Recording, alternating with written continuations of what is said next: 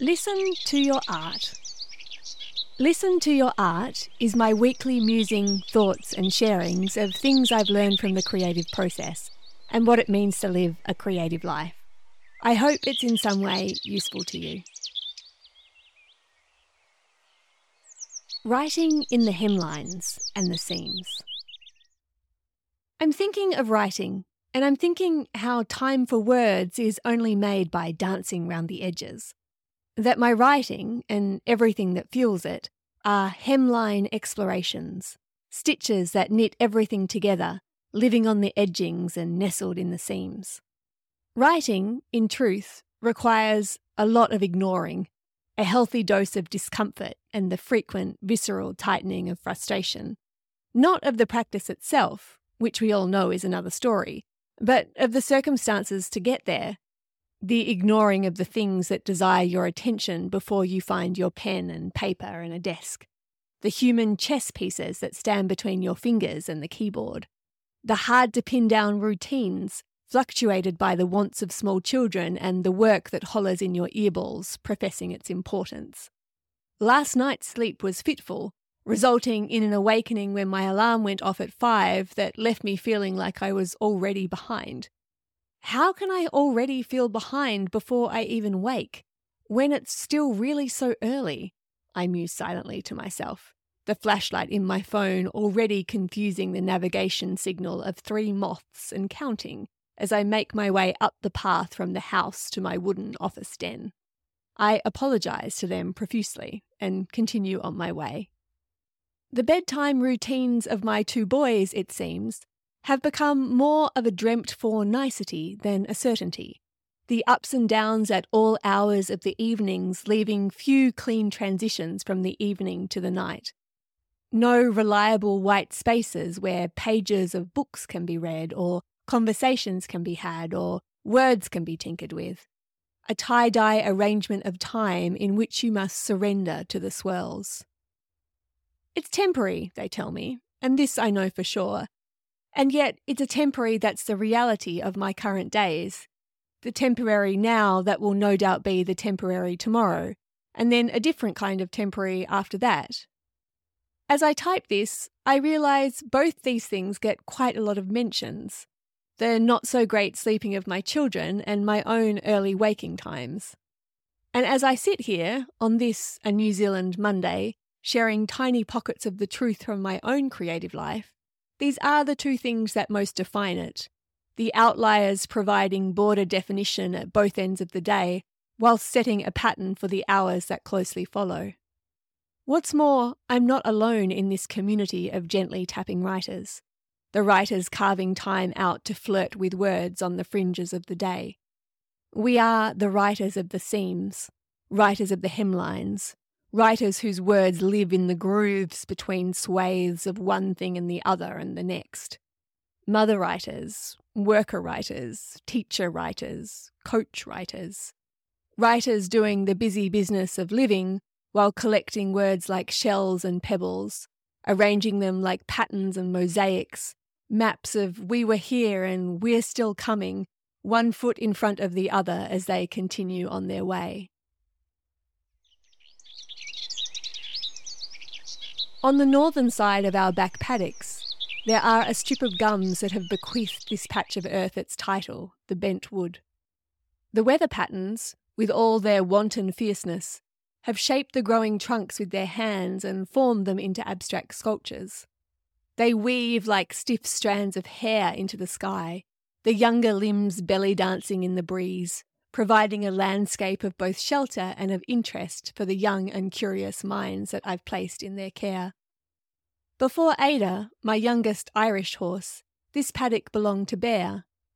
Our log is here, where we would commune and chat, or perhaps I would chat and Bear would listen. I like to think it worked both ways.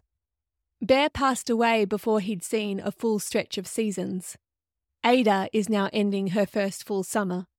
I'm filled with gratitude for both, the one who stands with me here and the one in the realm of my horse ancestors. Both extend care to me in ways that are felt and tangible. At feed time, I place 2 buckets in the paddock. Ada takes her time, snuffling her bucket, glancing up at the scenery. Occasionally she'll walk off, do a brief lap around nothing in particular, and return back to her feed looking happy and content. Some metres away, I hold Merc, my other horse. Part of the reason I'd kept them closer to the house than where I find myself standing now was to maintain the luxury of the yards, my ability to separate the two making the job of feeding a much more easeful process, the job of feeding now involving more manual labour and ultimately time. To Merc's eyes, Ada's bucket is a Michelin star smorgasbord compared to his dry bread sandwich. So I take my halter, and together we wait until Ada has finished her dinner and normal programming can resume. Earlier, when I was considering the mealtime Tetris and how to balance it, I thought of the waiting as somewhat of a chore. When I actually did the waiting, I recognised it as anything but. Things in life often go like that. Just like writing in the seams, life is full of pockets of time that represent transitions, which to the human mind we can discount as time that's unavailable in the wider context of the day. But now, each day, at roughly the same time, I stand in the same spot with my horse and I observe. I think of the great nature writers whose words fall on me like incantations. My favourites are not those who necessarily travelled widely, but who travelled deeply, whose closeness to the area of earth they came to know intensified rather than limited their vision. I look at the same patch of gums each day, and each day they are different and the same. I play with looking directly at them, and then looking at the spaces round them. I want to see them better somehow. I want to see everything better, even though I don't know exactly what that means. I stroke and murmur to my horse in between. The sound of the tuis, a native New Zealand bird, punctuates the background. Their song starts and then a gap before the notes pick back up. I learned recently there actually is no gap, that the notes just reach a pitch that the human ear is unable to hear, that the song is actually continuous. I marvel at this. I wonder what else I'm missing without even knowing it. All this time, the tuis have been singing their secrets around me. To hear them, I resolve, I need to listen with my full body to catch the notes my ears aren't designed to hold. Many times I hear from non-horsey folk what a lot of work it must be to own horses, what a ball and chain they must be, or can be, especially during the moments when you want to go out or holiday or take a break. I understand these thoughts. They are surface-level obvious for those for whom freedom involves an anchorless existence.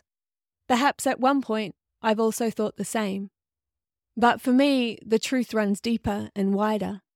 Horses anchor me to the seasons. They call me into the elements morning and night when the comfort of the inside seems greater. They let me go deeper and further. They require that I move my body in the way and amounts it's designed for when modern life would have me do the opposite. They give me gifts like the waiting, which I never would have conjured or taken for myself without them. They ask me to notice deeply and to wonder what I'm missing. So while there are many things to be grateful for, perhaps one of the biggest is the one we lament the most, the commitment, the time, the energy. I'll happily give it to them and then some. I'll give it to my writing also. I think to Mary Oliver's instructions for living a life. Pay attention, be astonished, tell about it. If the only time to tell about it is found hidden in the seams, then it's hiding in the seams you'll find me also.